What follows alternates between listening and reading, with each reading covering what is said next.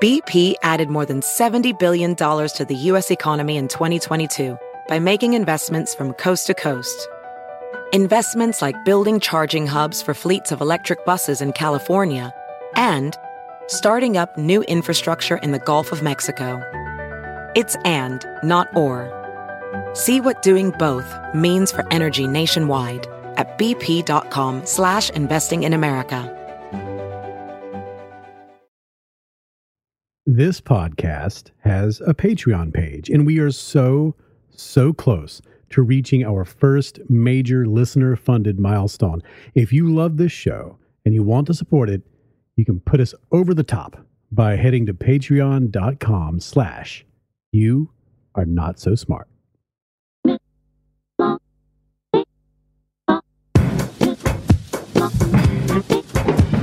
Came on down into the middle of the party and in the cool of the happy, they went quiet. Dancing and talking about the power of the gospel. In the cool of the happy, they went quiet. Welcome to the You Are Not So Smart podcast, episode 55.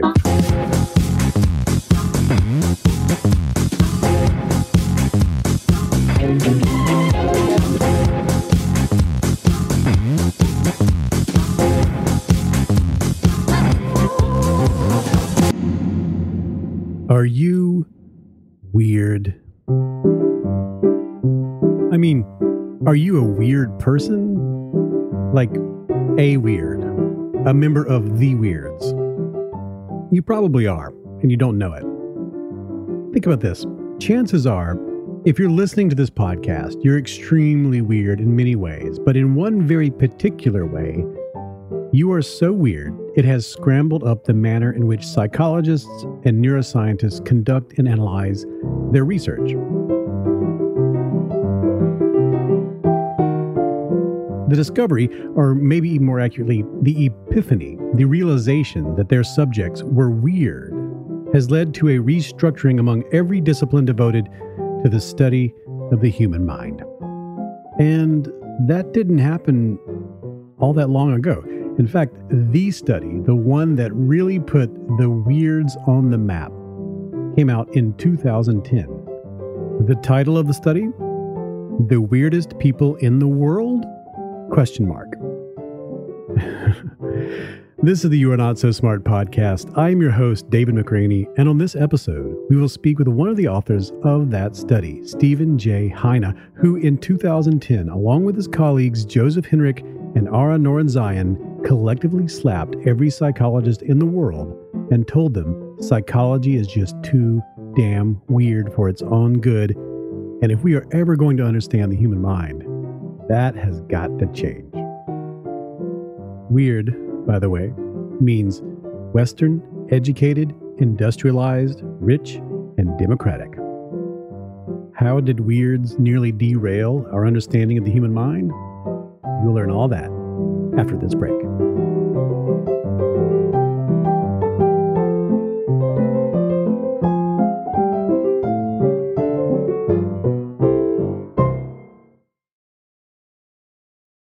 Look, critical thinking is not just having all the facts and sitting there and carefully contemplating them and trying to use your rationality and your reason. It's much more difficult than that. It is so easy to go down the wrong path and not know you're doing it. And if there was an instruction manual, if there was some course in college you could take to make it so that these things didn't happen anymore in your head, or at least you could mitigate the damage that you might do in the future, it would be this one. This is it.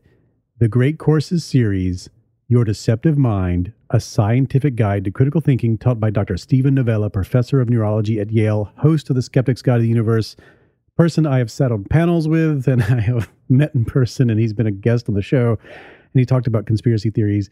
And this is just someone who will really take you through all the bits and pieces and teach you how to think better.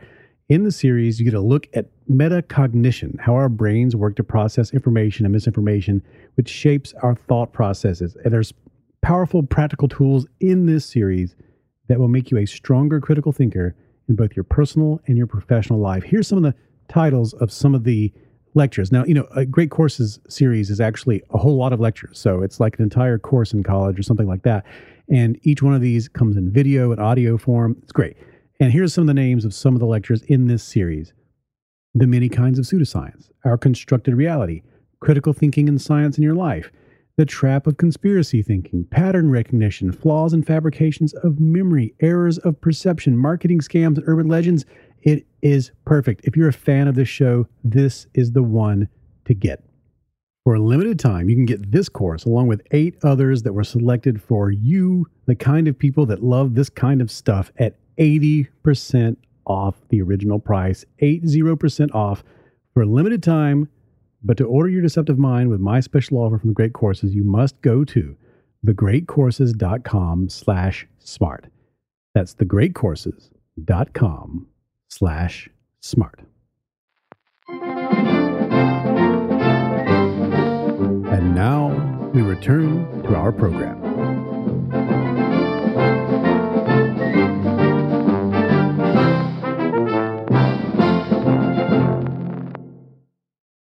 Before we get started, full disclosure, I've been working on an article for Politico about the effects of regional culture on political attitudes, and I interviewed Steven Heine for that article, but a bunch of things we talked about ended up not fitting into the piece, so I thought it would make for a really interesting show to explore those ideas, and that is what you're about to hear.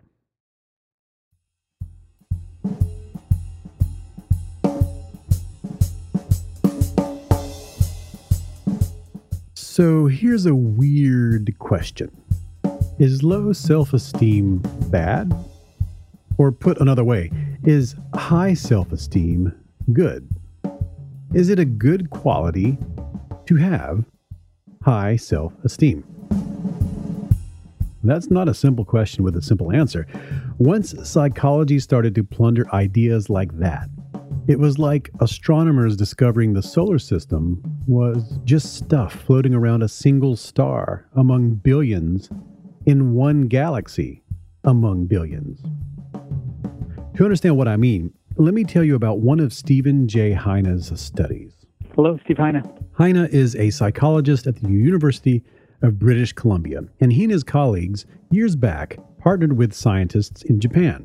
They wanted to compare students in North America and students in Japan to see how they differed when it came to notions of self-improvement. In the study, students from these two different cultures, broadly speaking Eastern and Western cultures, received either positive or negative feedback during a test. At the midpoint of this exam, that was supposedly evaluating creativity and emotional intelligence, the experimenters handed out sheets revealing the correct answers on what they had completed so far. And then they asked the students to grade their own work up to that point. Unbeknownst to the students, some had been taking a much harder version of the test than the others. And so when they used those answer sheets, those students discovered many more incorrect answers than did their peers. And after all of these students, half from Japan, half from North America, learned that they were either succeeding or failing, they then turned in those grades and moved on to the second half of the test, which involved answering the same kinds of questions, but this time using a computer. Shortly after setting all of this up, the psychologists then pretended that the computer had crashed, and while supposedly waiting on someone to figure out how to get the computers working again, each student was given an opportunity to practice on another set of questions. And this is where the real study begins. Like so many studies in psychology, the actual focus was something other than what the subject expected. This study was all about how much effort would students from different cultures put into this opportunity to practice. Now remember, half of the students from Japan and half of the students from North America were feeling like they had been blowing this test so far, and half of them thought they had been doing just fine. So, offered a chance to practice before taking the second half of the test, how would they differ? Well, the scientists measured how long each person practiced on this second set of questions, and the differences were pronounced, forming a sort of nice giant X when graphed on a chart. For the North American students, Learning that they had been doing poorly so far on this test, it seemed to sap their will to try harder and get better at answering the questions. They did not seem to want to practice as much as other people in the study. They slacked off once they realized that they were behind. But for the Japanese students, that exact same knowledge caused them to increase their efforts and to persist even longer. Now, for the North American students, the ones that had learned that they were doing well, their persistence levels also shot up. They tended to push harder when they learned that they were ahead, unlike the Japanese students, who under the same conditions tended to slack off compared to Japanese students who thought they were failing. So, why is this? Why is this? The exact same conditions are present. Either you're doing well or you're doing poorly, but people from different cultures do the exact opposite thing once they learn this information. Well, the reason is because human psychology is not identical from brain to brain. These students had two different kinds of brains, shaped by two different kinds of cultures, and thus they had two different kinds of minds that were affected differently by the exact same situation. I asked Heine the question that popped into my head as soon as I read this study. You know, you ask yourself, if you were to ask someone, what is the right way to approach a classroom?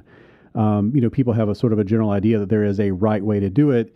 And that your study seems to show that the right way to do it depends on the kind of brains you're doing it in front of. Is that a sort of a right way to look at it? Yeah, I think so. Although, I mean, just like to emphasize that there's always going to be individual differences. So within any classroom, you're going to find some people who, respond really well to pointing out challenges that they have to face, and other people are going to respond really well to pointing out their strengths. But overall, I think that, in the U.S. and in Canada, there's more of a norm to respond to any kind of information indicating your successes, that sort of directing your attention to what it is that you're good at and wanting to focus your efforts at that. And in Japan and in East Asia more generally, there's more of a tendency to focus on areas where there's people see room for improvement. And part of the reason for this is that people think about abilities different across cultures. That in East Asia, people believe abilities are more a product of their efforts than North Americans tend to. I mean, effort's important in North America too, but it's really important in East Asia. I mean, in Japan, there are these surveys of what is your favorite word, and one of the words that usually comes up at the top of the list in Japan is effort. And I think effortless would probably rank higher in English than effort as a positive word, right? So I think that, the culture shapes the ways that you think about abilities, and because of that, it shapes the ways that how you respond to feedback about your abilities, and it shapes the way that you're motivated to do your best. So these are generalizations, and there's lots of variation and nuance. But generally speaking, the research indicates that Westerners are extremely individualistic and usually jump at any opportunity to assert that individuality and stand out. So for a person from North America, knowing that you are already ahead means that with a little effort, just a little more effort, you might outshine everyone, which is one of the ways we measure achievement in the West. People who stand out from the crowd and seem super successful compared to the rest of us, those people have achieved something. And that's why when the people in this study felt like they were a little bit ahead, they put in more effort. Now, in Eastern cultures, there isn't nearly as much emphasis on individuality. Instead, there is more attention spent on the idea that selves are part of a whole, connected to and influenced by a network of others. And if you are way ahead of the crowd, that's an indication that you can slow down. If you're behind, though, less than average, that's when you become extremely motivated to improve, to join the collective. Now, this is a great revelation from studies like this. When you ask how you should teach a classroom, with more feedback focused on praising achievement or more feedback focused on when you're falling behind, there isn't a universal answer because there isn't a universal human mind concerning situations like this. Both answers are 100% correct. They're the correct approach in both directions. It just depends on the kind of brain that's receiving that feedback. So when I asked you earlier about whether or not high self-esteem is a good thing, that's a trick question. If you grew up in the United States, then yes, it is. People in the United States perform better and are generally happier when they have high self-esteem. But in Japan, until recently, there wasn't even a word for self-esteem. It feels like the right way to do something. Like, I was really struck by the self-esteem, about how self-esteem in Eastern cultures is not really that closely correlated with happiness, where it's extremely correlated with happiness in the West. Because you think, I've thought my whole life, like, high self-esteem is an important thing, but it's, and it is important to the kind of mind that I have, right? But it's not a universally important thing, and that's an insane thought. Yeah. So, I mean, I think it's telling that in Japan, the word for self-esteem is serufu-estimu. I mean, it's an imported English word because the Japanese words that get closest to it sound quite negative. They sound like arrogance. And I think the idea of, focusing on what you're good at is kind of suggesting that, well, maybe I don't need to try so hard anymore at making myself better. Because I think in Japan, these are very closely linked, the idea of trying hard and improving. And that's sort of the emphasis is on this process of always trying to do more and always trying to improve. And that's how you contribute to the success of your company, the success of your family. And I think it's just a much more individualistic attitude in the U.S. and much more of a focus on product and and achievement. So the goal is to succeed at your goal. That's what you're trying to do, is to do something well and to focus on how you've done something well rather than focusing on ways that you might be able to do better the next time. I think these are really two quite profoundly different orientations towards life. So until you learn that self-esteem is not a human universal, you have no reason to think otherwise. If everyone you meet and interact with values self-esteem, and it does in fact correlate with improved happiness everywhere you look, you will naturally assume that it must be true for all people around the world. As the researchers pointed out in the test feedback study, you will readily accept and offer advice like, all you need to do is just believe in yourself and you can accomplish anything you want, which seems like great advice. It seems like universal truth, but that's only good advice if you are offering it to someone from North America. For many people in other cultures, that's actually terrible advice. There are many other examples. From town to town, state to state, family to family, workplace to workplace, the cultures that shape us remain invisible to us. As Heine and other cultural researchers say, it's like water to a fish, and as a result, most human beings suffer from what psychologists call culture blindness, a natural inability to notice that your own thoughts and behaviors are heavily influenced by the culture in which you grew up and the one in which you find yourself currently. One of my favorite examples of this is the smell of cheese. In the West, it's delicious. In the East, in many regions, not so much. To many people in other cultures, cheese is gross, awful, horrible, stinky, hardened, rotten milk. So who is correct? Well, though in opposition, both facts are correct. Cheese is gross. Cheese is delicious, depending on what kind of brain you have, which on this matter was shaped by culture, not evolution. A study conducted by researchers in the UK had people smell some fake cheddar cheese flavoring and rate how nice the aroma seemed to them.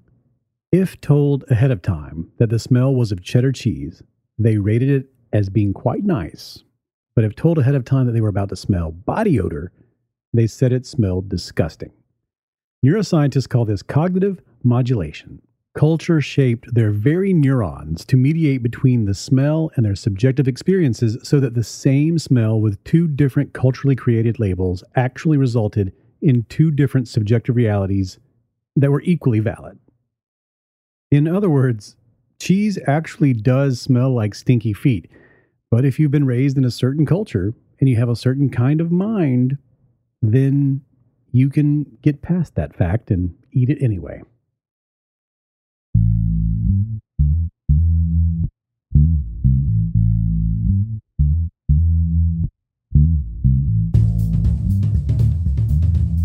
So, what does all of this have to do with the weirds? People who are Western, educated, industrialized, rich, and democratic. Well, that's the sort of people who tend to go to college in the United States. And when it comes to cultural blindness, the United States is among the most culturally blind cultures on Earth.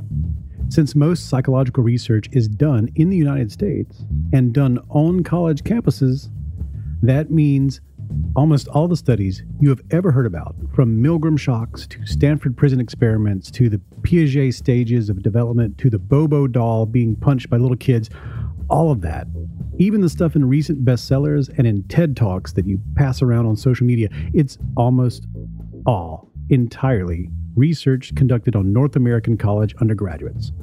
So if you were to sort the different kinds of minds made by the different kinds of brains shaped by the different kinds of cultures around the world, weirds as sort of a category of person make up a very, very tiny number of people.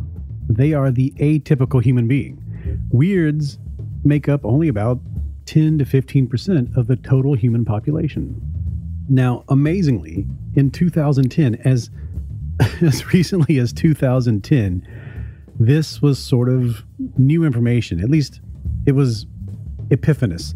This was something that Heine and Joseph Henrich and Aria Norenzayan put out in this sort of landmark paper titled The Weirdest People in the World. I have it here in front of me. It's a gigantic paper with so much information. And it's just, it's 133 pages. It's a big paper. And it comes right out of the gate in the abstract saying behavioral scientists routinely publish broad claims about human psychology and behavior in the world's top journals based on samples drawn entirely from Western educated, industrialized, rich, and democratic societies.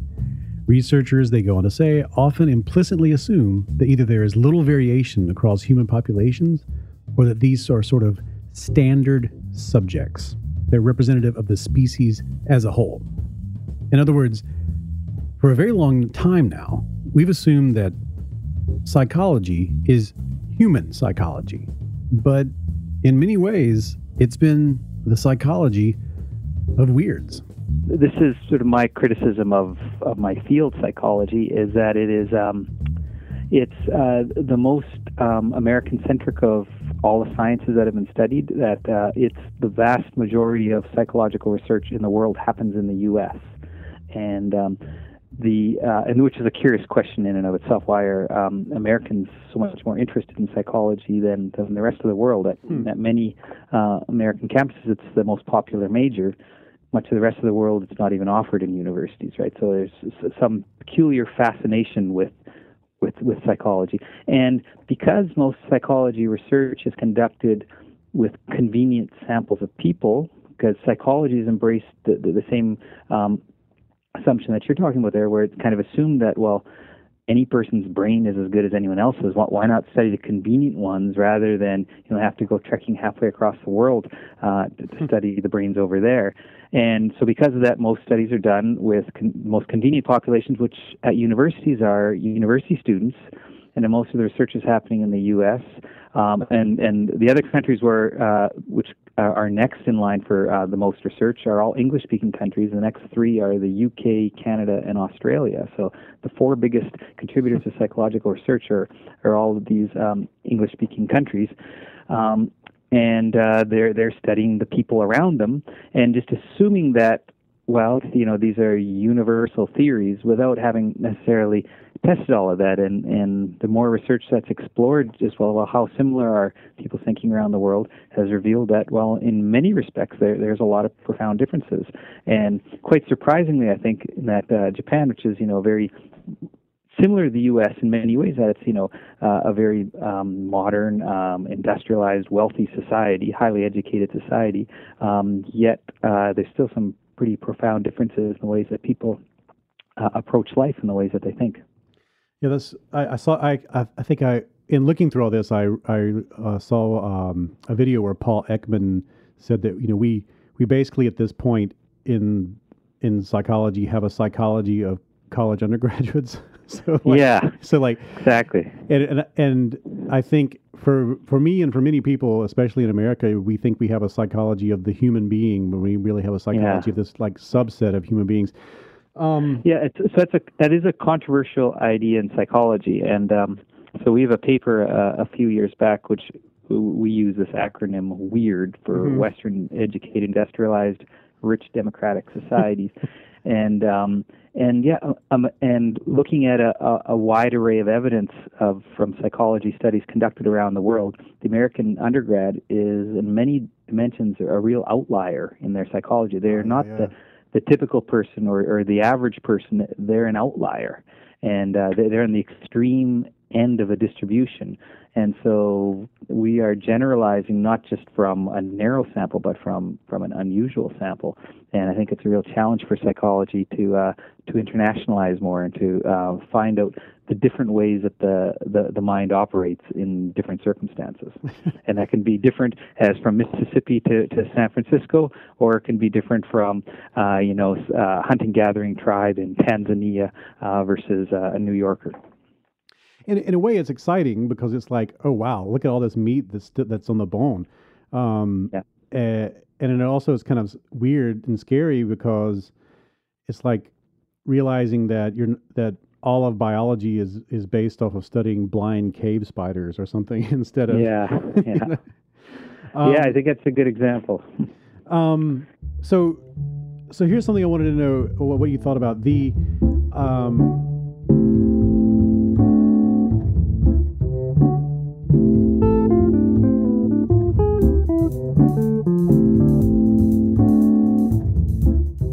Since Heine and his colleagues' paper about weirds came out, there's been a strong refocusing in psychology and in neuroscience. We now know that there is so much more to understand about human beings than we first believed, and we aren't nearly as far along in our progress as we once thought. It's led to some interesting ideas, too, some really loopy things. For instance, other researchers have noted that the term weirds is itself a culturally influenced concept, and that the letters represent the sort of differences that Westerners tend to think are the most different between cultures. Whereas, if that analysis and criticism had been written by someone from another culture, then those letters would probably have been different as well. Much of Heine's work has explored the fact that there isn't one kind of human brain, but many variations. Of course, there are some biological limitations to that variation. For instance, humans can't see as many colors as a mantis shrimp, so none of our thoughts will be concerned with those impossible to see colors. In addition, all sorts of things in our heads are the product of evolution. So the urge to walk upright or the ability to feel anger and empathy, these are things that we inherited from our evolutionary ancestors and the forces that pressured them, which means although brains vary, the substrate of consciousness is alike in many fundamental ways. And one quality we all share is also a quality that leads to our variation. Natural selection led to the human brain's amazing plasticity, a widespread malleability that makes all brains capable of amazing feats of rewiring. And that is where culture comes in. Just as we learn a language, we learn a culture, and that becomes the framework by which we begin to build models of reality that help us successfully interact with our environments. As the great anthropologist Marvin Harris once wrote, "Nothing that an animal does can be said to be free of genetic influence, and that includes our ability to both create and receive cultures." But even though everything we think and experience can be reduced down to neurons and synapses, that doesn't mean that just because lots of people tend to behave in a certain way, that those behaviors were hardwired into the human brain. Culture is an extremely powerful force, so powerful that Harris compared its rise and spread among the human species as analogous to the Big Bang. Commenting on it, he wrote, "Cultural reality comes from, but rises above, ordinary organic reality, just as organic reality comes from, but rises above, its chemical and physical substrates." Thanks to language and art and artifacts and institutions, humans have created an entire environment of cues and primes that exist outside of our heads, that speak to matters that transcend mating and alliances and seeking food and shelter, even though that stuff is wrapped into all that. it all deeply affects the kinds of brains that we carry around in our heads. So the takeaway is this. The physical, biological, evolutionarily constructed brain generates the mind, and then that brain is shaped by culture, which is basically a set of human-generated influences naturally bounded in some way, often simply by geography. Two brains shaped by two different cultures will produce two different kinds of minds with different behaviors and models of reality and different ways of absorbing information and influences that lead to different ways of contemplating and different methods of mulling over different kinds of abstractions. Cultural influences go much, much deeper than norms, beliefs, customs, music, clothes, and all the other stuff we usually think of as being culture. The great insight from cultural psychology is that our cultural differences extend right down to the neurons that produce our minds, so that two people from two different hometowns won't just have different opinions about the right way to do something. There will truly be two different right ways. So, this is great with any science that suddenly realizes there's more left to explore. Any science that goes through one of these epiphanies, it's a wonderful thing to scientists and researchers and people all over academia. If psychology so far hasn't been the study of the human mind, but instead the study of one kind of human mind, well, I think that's wonderful, because it means all these supposed human universals from all these famous experiments are actually part of something much larger and much more complex.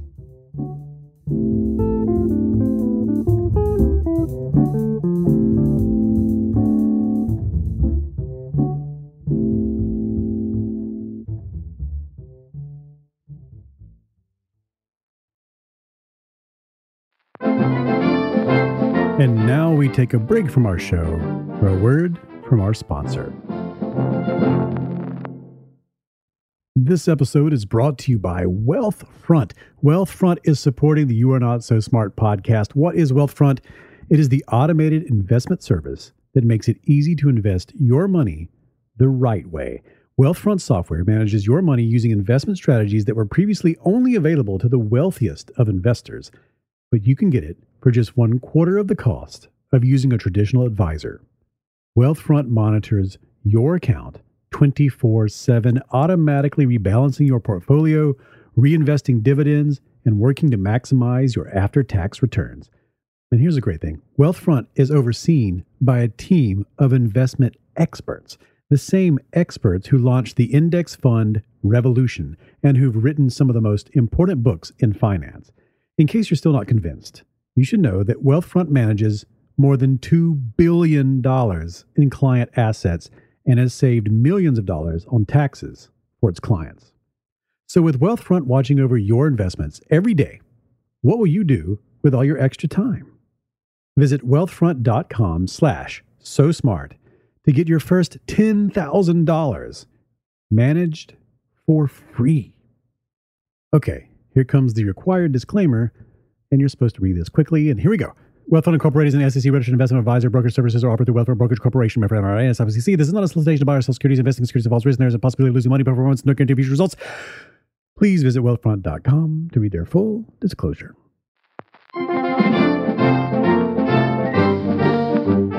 And now we return to our program.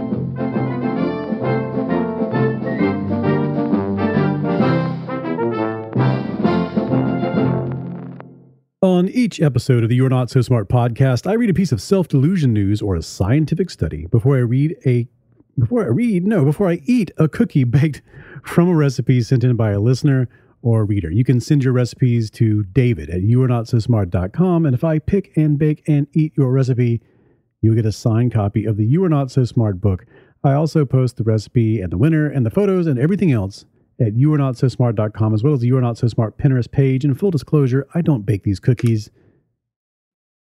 That's the sound of me getting this cookie ready. I don't bake these cookies. My wife, Amanda, bakes these cookies, and she said that these cookies that we're going to do today are the most complicated ones ever. And I know they took all day to make. But before we talk about that, the study we're discussing in this episode is individual reactions to stress predict performance during a critical aviation incident. It was published in the journal Anxiety, Stress, and Coping, and I found it through the British Psychological Society's Research Digest in an article written by Christian Jarrett. I love that digest.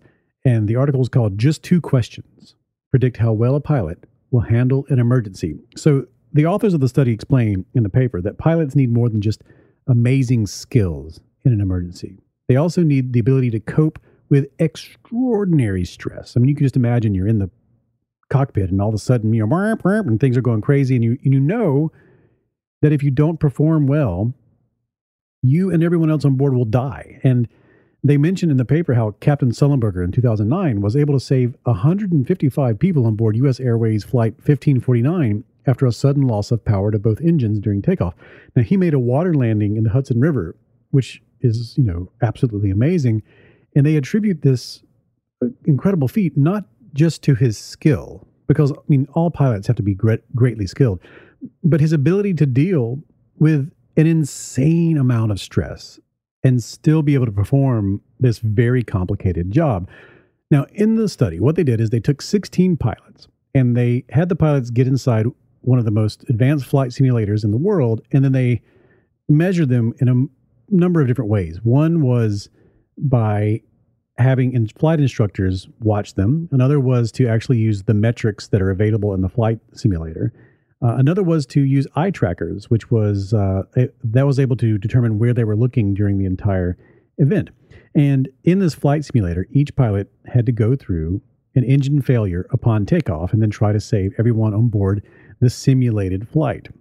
So before they did this, all the pilots were told what was going to happen. They sat them down, and right before takeoff in the simulator, the pilots were told that they would be experiencing an engine failure on takeoff and they would have to try to land the plane safely. And then each pilot was asked 2 questions on a scale that goes from 1 to 6. How demanding do you expect this task to be? And then the second question, on a scale from 1 to 6, how able are you to cope with the demands of the task? The results of the study found that above all other measures of these pilots, including how long they had been flying, how much experience they had accumulated over the years, how old they were, all that kind of stuff, these 2 questions were the most predictive of what would happen next.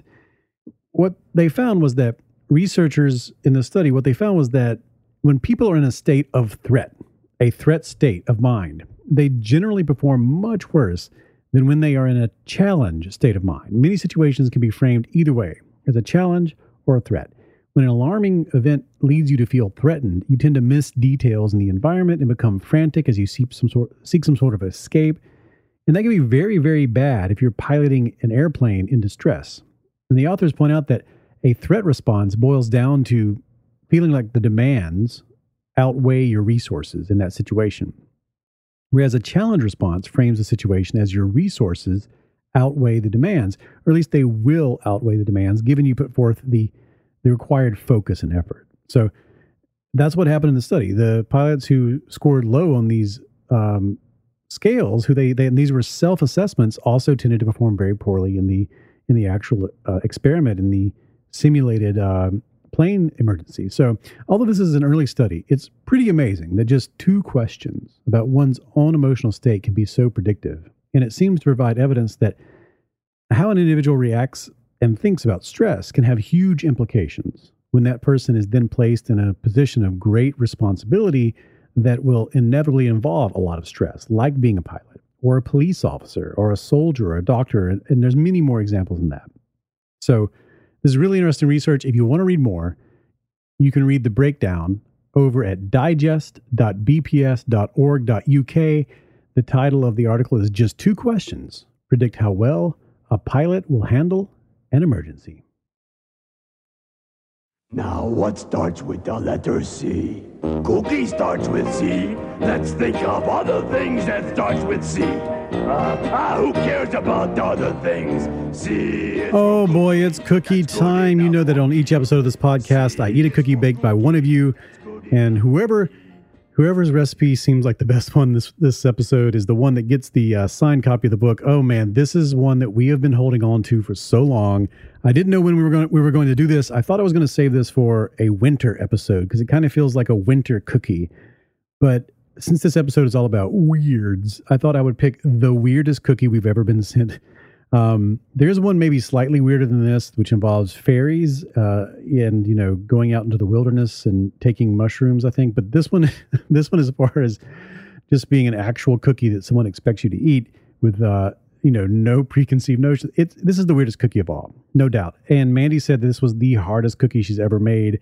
It took I'm thinking, if I remember correctly, more than 3 hours to get this cookie to be part of our world. And we've got a bunch of them. I don't know who we're going to give them to, because let me tell you what these cookies are. This is so great. They are oatmeal candy bacon cookie with bourbon, apple cider, maple syrup frosting, and sea salt.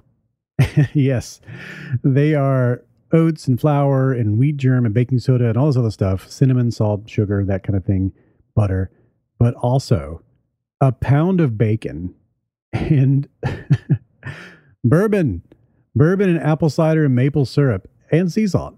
Bacon, bourbon, apple cider, syrup, and sea salt. It's crazy. It's just, I don't even know what to tell you. And you have to do all these steps. You have to slice up the bacon and render the fat. And then you have to set certain parts aside and caramelize the bacon, and then you have to actually make the frosting that goes on top of it out of the syrup and the liquor. It's crazy. It's crazy. And it smells like, it doesn't smell great when it's cooking. I'm going to go ahead and say that. It smells like, you know, I work in a distillery. Well, maybe that smells great to some people, but it smells, you know, like cooking alcohol. But the bacon part smelled great for sure.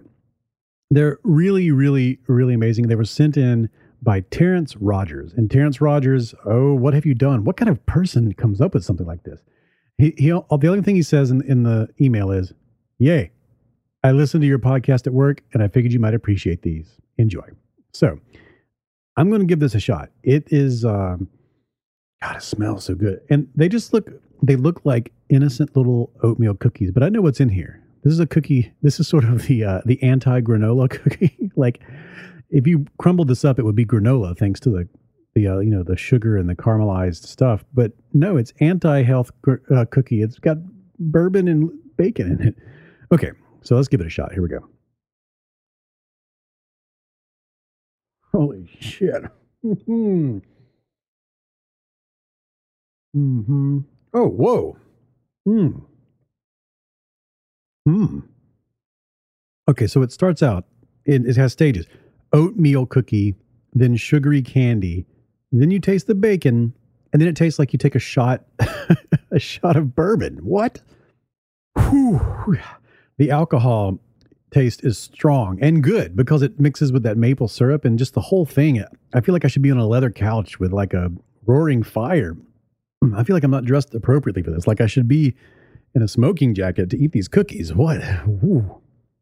Like these are such adult cookies. Like I feel like they instantaneously form a Magnum PI mustache over your lip as you bite into it. It's these cookies conjure up like an image full of big game heads on the wall. Like this is the Ernest Hemingway cookie. Like they have Newman's on cookies with Paul Newman's face on them. If they had Hemingway's on cookies, it would be these, made with fine bourbon and bacon and designed to please the expatriate in all of us. I'm imagining, and even though I personally don't like big game hunts, but I'm imagining that before every big game hunt, he had a bag of these cookies to give him energy, to make him feel strong. And before he wrote about a bullfight, he had to have one of these cookies by his side, and he had to sip on some of the bourbon from which it was made. And he would say something. He would say things. He would munch on this cookie and go, The world crumbles every cookie. And after, many cookies are strong at the broken places. But those it will not crumble, it eats. It eats the very good and the very bad and the middling, the kind you might find in a Happy Meal. And it does so impartially. If you are like none of these cookies, you can be sure it will eat you too. But there will be no special hurry. I have no idea if that's how Hemingway sounded, but I do know for a fact that these would be the only cookie allowed in his Key West home. So I thank you so much. These are so good. Thank you, Terrence Rogers. This is an experience everyone must try. I will have the recipe up. I have to email him to make sure that the measurements are correct because one of them seemed a little off. But other than that, these are incredible cookies made with bourbon and bacon and apple cider and maple syrup, and you will find them at the website. Oh my, so adult, so Hemingway. This is where I was going to put the credits, but before I put the credits, there was one last thing that Steve Heine said that had nothing to do with anything else we were talking about. But I wanted you to hear it, and here it is. You know, there was a paper published a while ago that studied what happened to students who took my cultural psychology class, and looking at people who took it, before they were in the course and then after, and they also compared people who are in other kinds of courses that they don't learn about culture. And it just, learning about differences, that people have different perspectives from you, because it's really easy. You meet someone, you don't know what's going on in their head, so the easy thing to do is just project what's going on in your head and assume that's what they're doing as well. And then when they act weird, then you think there's something wrong with them, or they're bad, they're evil somehow, and that's why they're not doing what you're doing. And I think learning about other cultures, one of the nice things about that is you end up learning about your own culture too. It makes you aware that you are the product of these influences around you, because it can really feel that we're living in an acultural world, because your culture is blind to you, and also culture seems to be something that's old, right? So we see it. You travel to Europe or somewhere, and you see like these markers of this old culture, centuries old, and in the U.S. everything's so new, and it just seems to be changing all the time, and it's hard to appreciate that we have culture too, and I think some American political scientist Seymour Martin Lipset said, those who only know one culture knows no culture. That you don't actually appreciate your culture until you've really come to understand another one.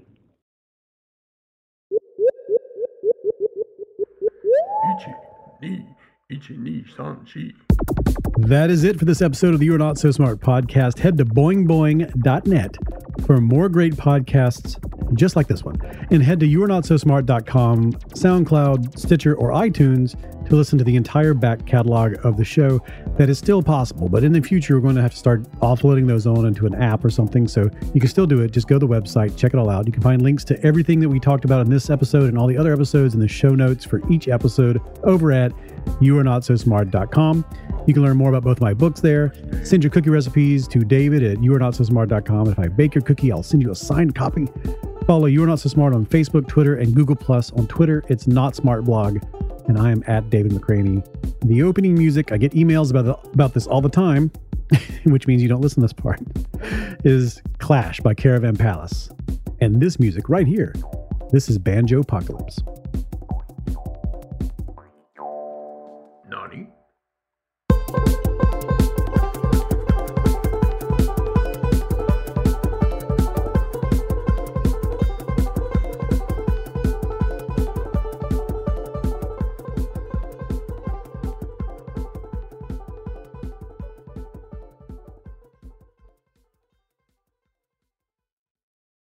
This show is sponsored by BetterHelp, and I'm very proud to have BetterHelp as a sponsor. I was using BetterHelp before they became a sponsor, and I was very excited to learn that they wanted to sponsor this program.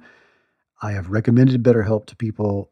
I know people right now who I've recently onboarded. I had a friend who had a really difficult medical event and was experiencing a completely new range of anxieties and feelings and concerns. And I recommended therapy. I'd never gone to therapy before. And this helped. Now, a lot of us spend our lives wishing we had more time. And the question is, time for what? If our time was unlimited, how would you use it? And the best way to squeeze that special thing into your schedule is to know what is that special thing? What is important to you? What is that thing that deserves to take that slot, that precious time? How do you make that a priority? Therapy can help you find what matters to you so you can do more of it. And if you're thinking of starting therapy, I really recommend giving BetterHelp a try. It's entirely online. It's designed to be convenient, flexible, suited to your schedule. Just fill out a brief questionnaire and you will get matched with a licensed therapist, and you can switch therapists at any time for no additional charge. You can do that several times and really lock in with a therapist that is able to generate with you that dynamic that's so important. I believe you should be in therapy. I believe everyone should be in therapy for a period of time at least in their lives to sort this out. What's important to you? How do you make it work? And you can learn to make time for what makes you happy with BetterHelp. Visit betterhelp.com/YANSS today to get 10% off your first month. That's betterhelp.com/YANSS.